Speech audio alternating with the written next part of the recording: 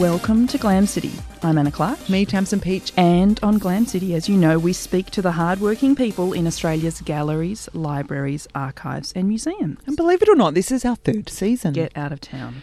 On this episode of GLAMcity, we're discussing Australia's shifting understanding of our own democratic and women's history with historian Associate Professor Clare Wright.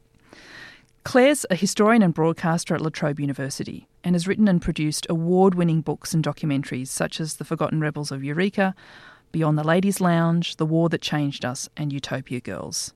Now she's written this fantastic history of women's democratic change in Australia called You Daughters of Freedom. Clare, when did your interest in history begin? Oh, that's going back a long way now. Into the archives? Into the archives of my life. And the libraries and museums? Yeah, all of those sectors are involved. Implicated. My life is very glamorous. I was one of those people who loved history at high school. There are not many of them, as we know. There's 4 in this room. Yes, we're in the bubble, I suspect. But I loved history at high school. I did 2 histories in year 12. And I really fell in love with history when I was able to do my first research-based project. And we had to go out and do something from primary sources. And I'm not sure whether they still do this in high school, but they really should, because this is the way that I think you get hooked in. Because it was the first time that I had that opportunity to do the deep dive into the sources and the documents and that detective work, that going down rabbit holes and seeing whether you can find answers to questions and getting completely lost in the archives. And I remember spending 2 weeks in the State Library of Victoria, locked in the microfilm room and the manuscripts room over my spring vacation when everybody else in Melbourne was being sensible and still kicking the footy around. And I locked myself in, and in some ways I've never let myself out. So then I did history at university. I started law. I found that I was frustrated at how much time law took away from my history studies.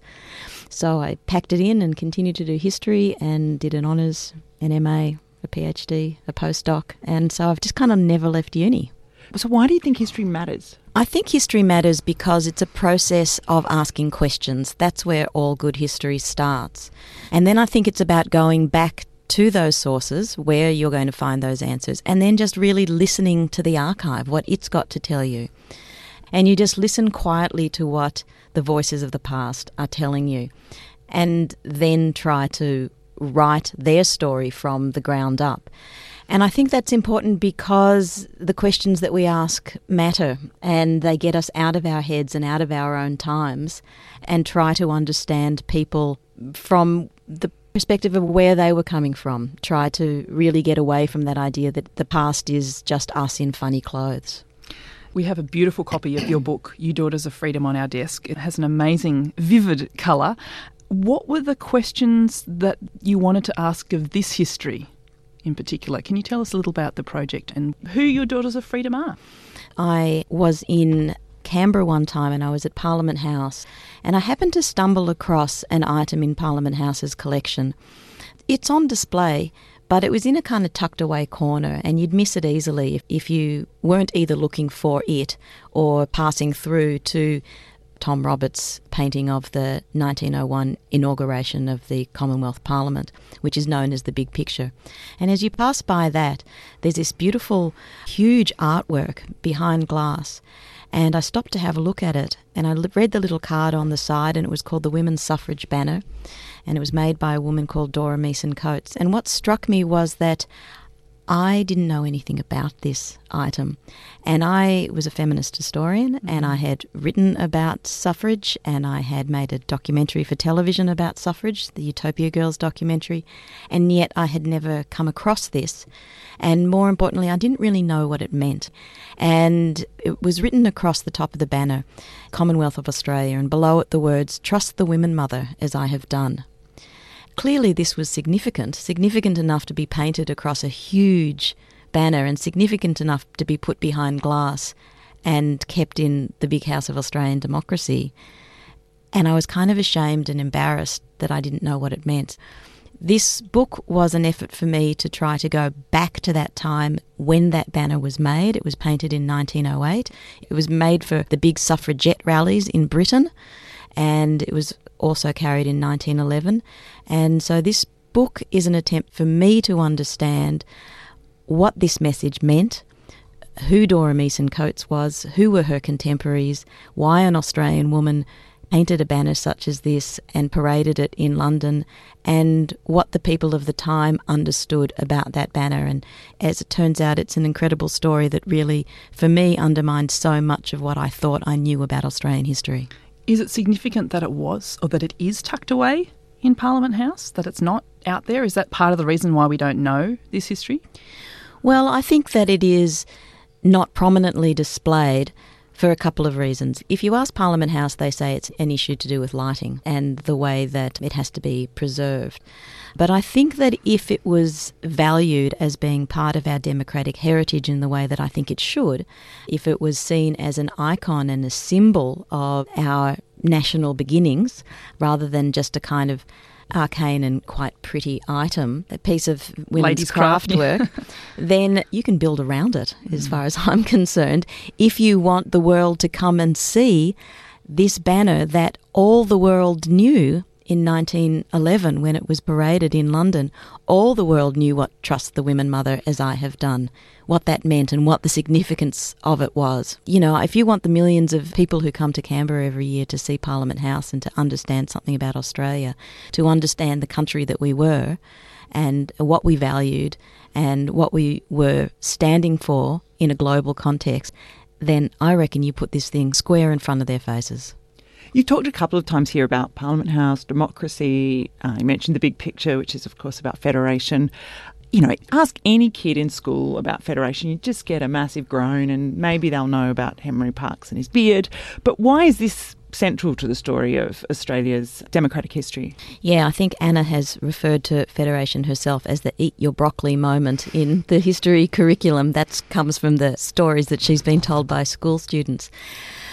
I think this is such an important story because it tells of that time in Australia's history when what we stood for was optimism and progress, and we believed ourselves to be standing on the brink of a new dawn where the world was going to change, where modernity was upon us.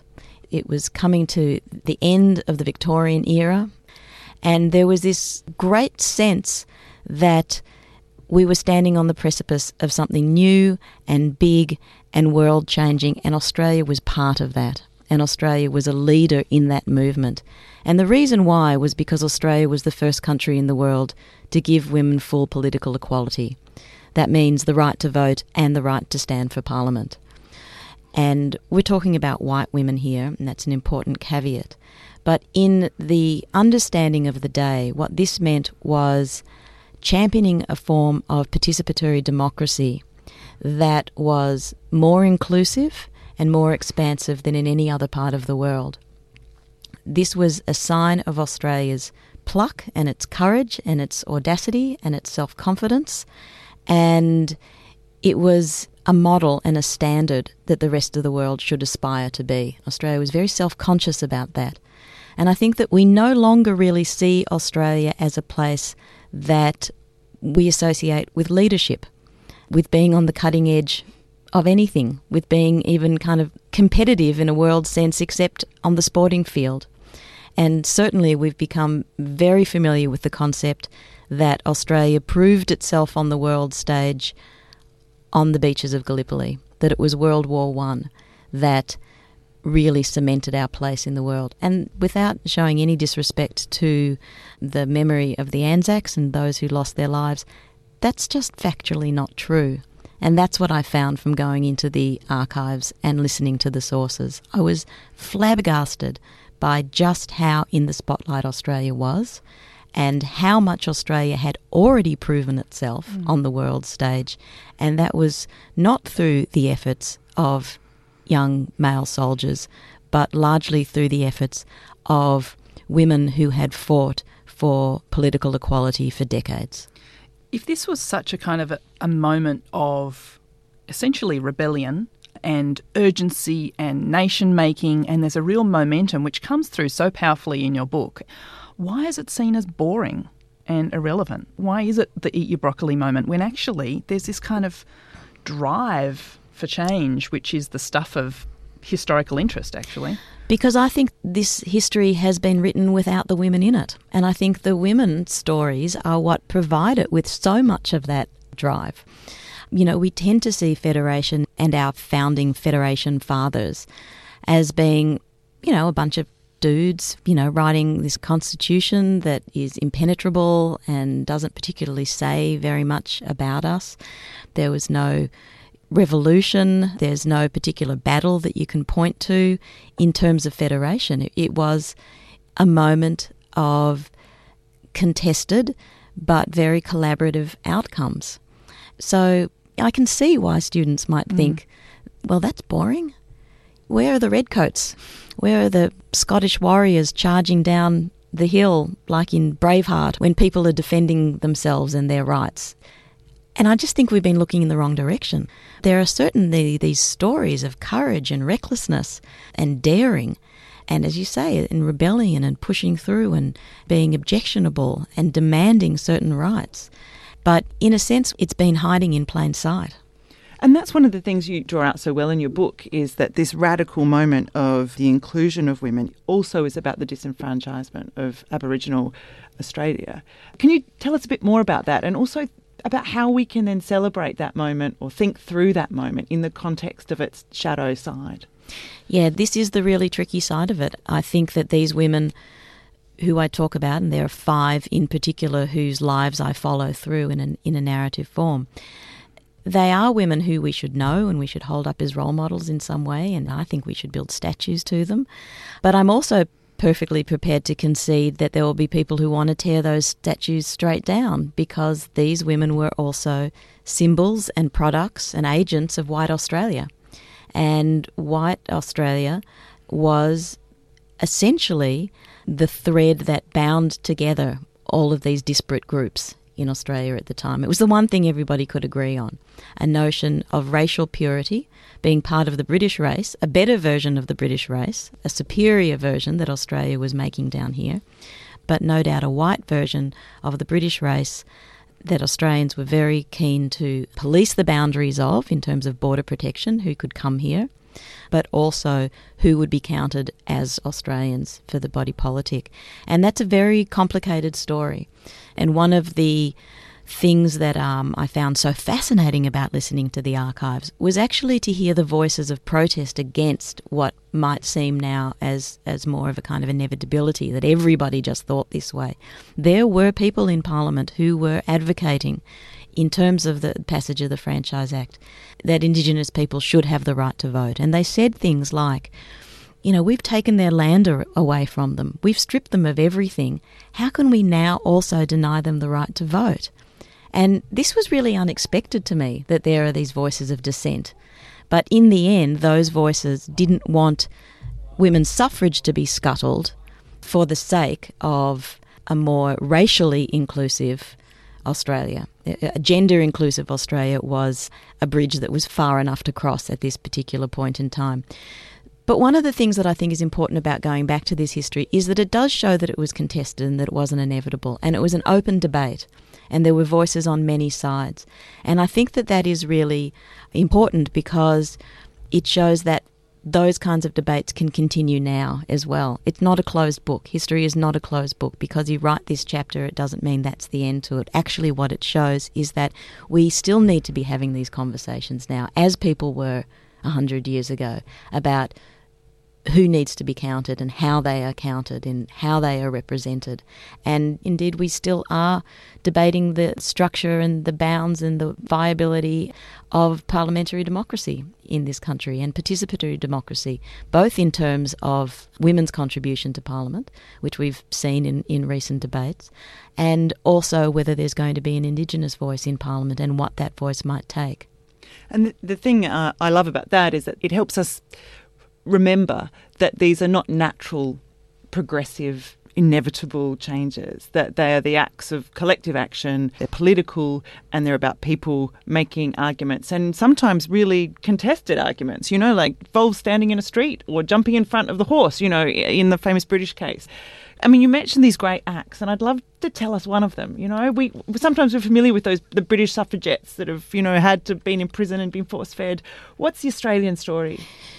Actually, a third of this book is about how Australian women won these historic rights, but 2/3 of the book is about how these women then went and used their particular entitlement, their world-leading entitlement, to try to gain those rights for other women around the world. So how important they became as Australian stateswomen in the international struggle for suffrage.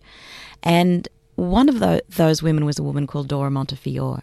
And partly because we are more familiar with those throwing yourself in front of the horse acts, and they actually came later in the British campaign. That was in 1913 that Emily Wilding Davison did that.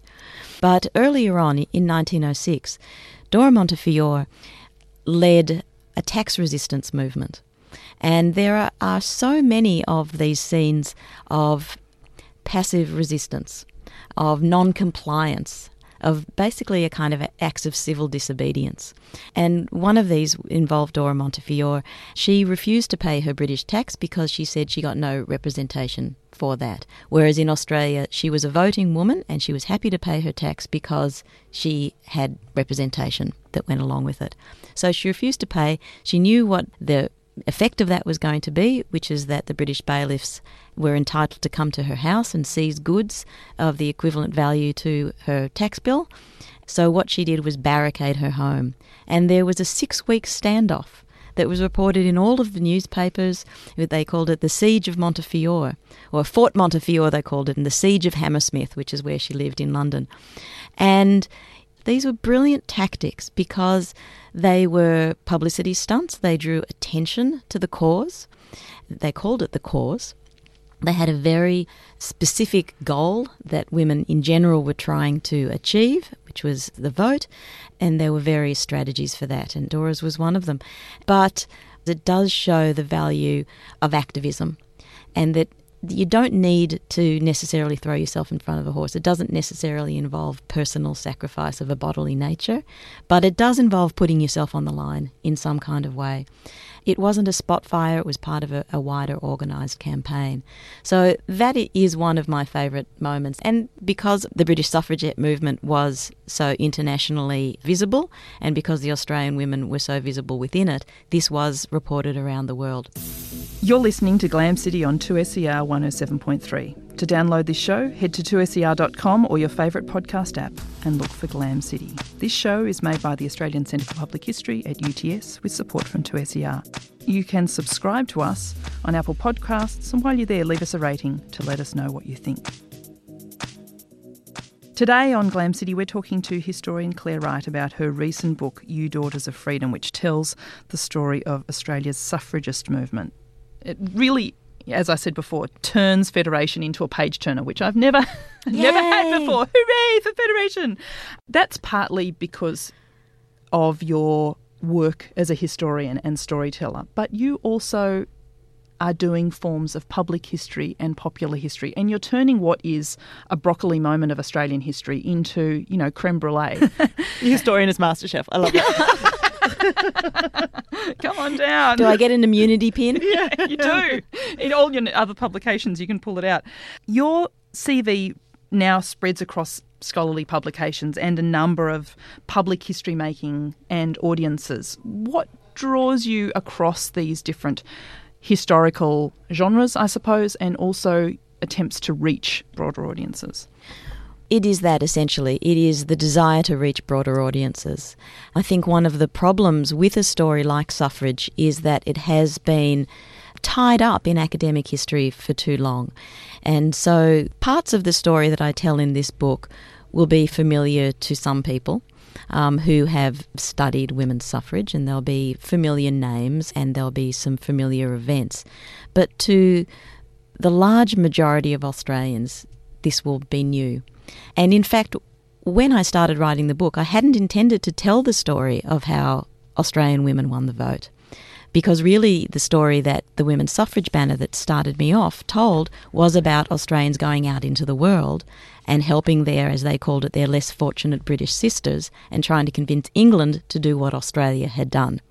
And that was the story that I thought I was going to tell.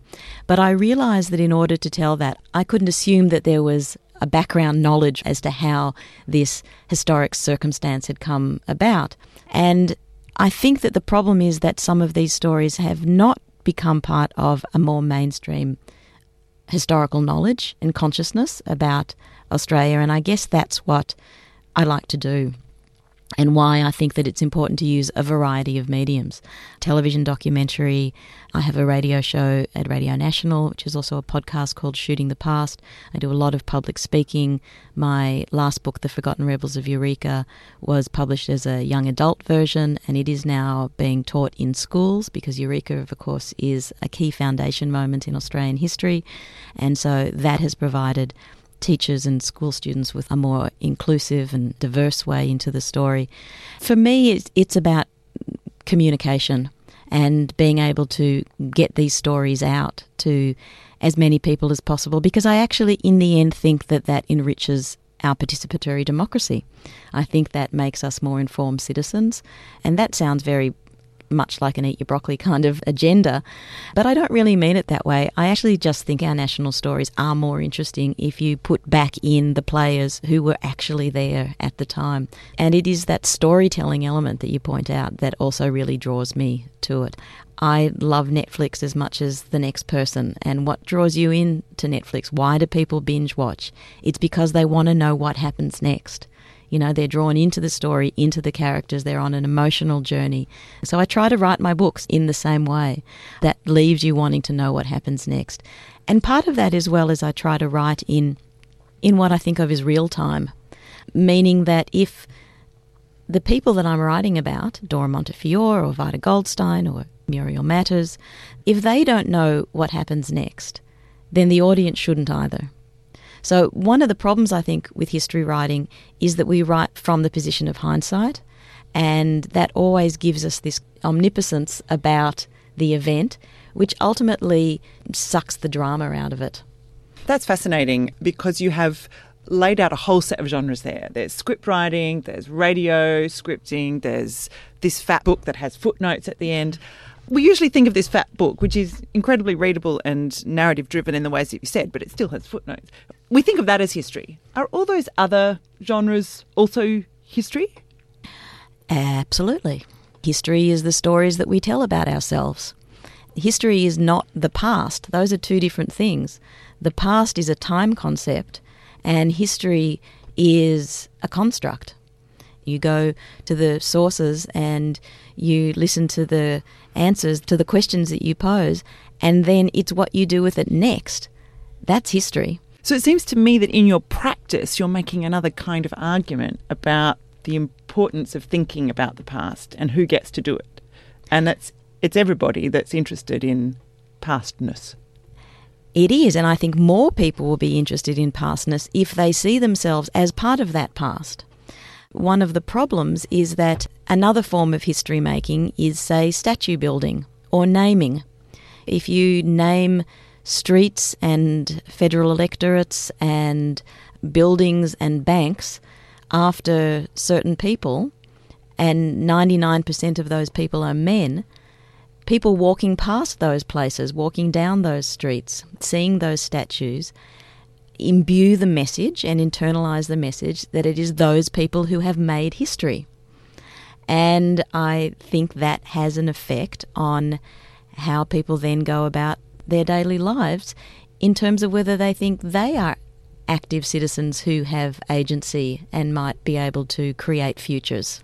So if these people, everyday readers and so on, are part of our desired audience as historians, do academic historians, what do we need to do to reach audiences like this, do you think? I think that... Open the studio door, Tamson. Come on down. Yeah, come on down. I don't know what our producer would say. I think that history is a very broad table and that we can pull our chair up to it in many ways. So I am not dissing what academic historians do. It's not... Some of your best friends are academic historians in this room, maybe. I have been known to say that. Comma, but. I find that, sometimes my work is dismissed by academic historians as being a bit lightweight or a bit generalist, that I don't do things like acknowledge everything that everybody else has ever said on the topic, which is generally how academic history works. There's a lot of scaffolding in academic history, isn't there? There is. You build those scaffolds that say, look, those scaffolds say, this is what I'm going to do. This is why I'm going to do it. This is how my work fits into everything else that's ever been done about it. And then you say, look, I just did what I told you I was going to do, so don't criticise me. And the biggest influence in my history making has been by being taught by Greg Denning. Greg Denning used to say... Greg Denning, historian at University of Melbourne. Greg Denning was at that point an historian at the University of Melbourne, and then he went on to teach the course that I did. It was a workshop called Challenges to Perform, and he went on and taught that at ANU for many years. Greg Denning said that the problem with academic writing, and he didn't mean just history writing, but academic writing in general, is that academics imagine 1,000 foes. And I think he was spot on. And I feel like what Greg did was to give me permission not to be afraid anymore.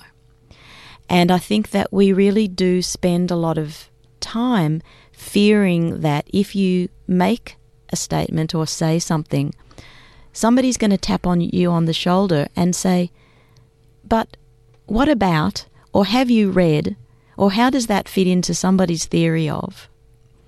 And that presumption that that's what's going to happen makes us write in a particularly defensive way that I don't think is very appealing to readers. It might be part of the standard of academic writing so that other academics understand what you're doing and in fact expect you to do it and will criticise you for not doing it if you put a journal article in, for example, that hasn't dotted all the I's and crossed all the T's of those rules of scholarship. And I understand those rules and I've followed those rules. But I also think that if you want to reach wider audiences, you have to break them, because I don't think wider audiences are interested in those same rather insular and solipsistic games. Mm. And with that call to pens, that brings us to the close of another episode of GLAMcity. We're coming to the final segment, the Glam Slam segment, where we talk about what's up in our history diaries. What's up? Tamson, what's in your history calendar?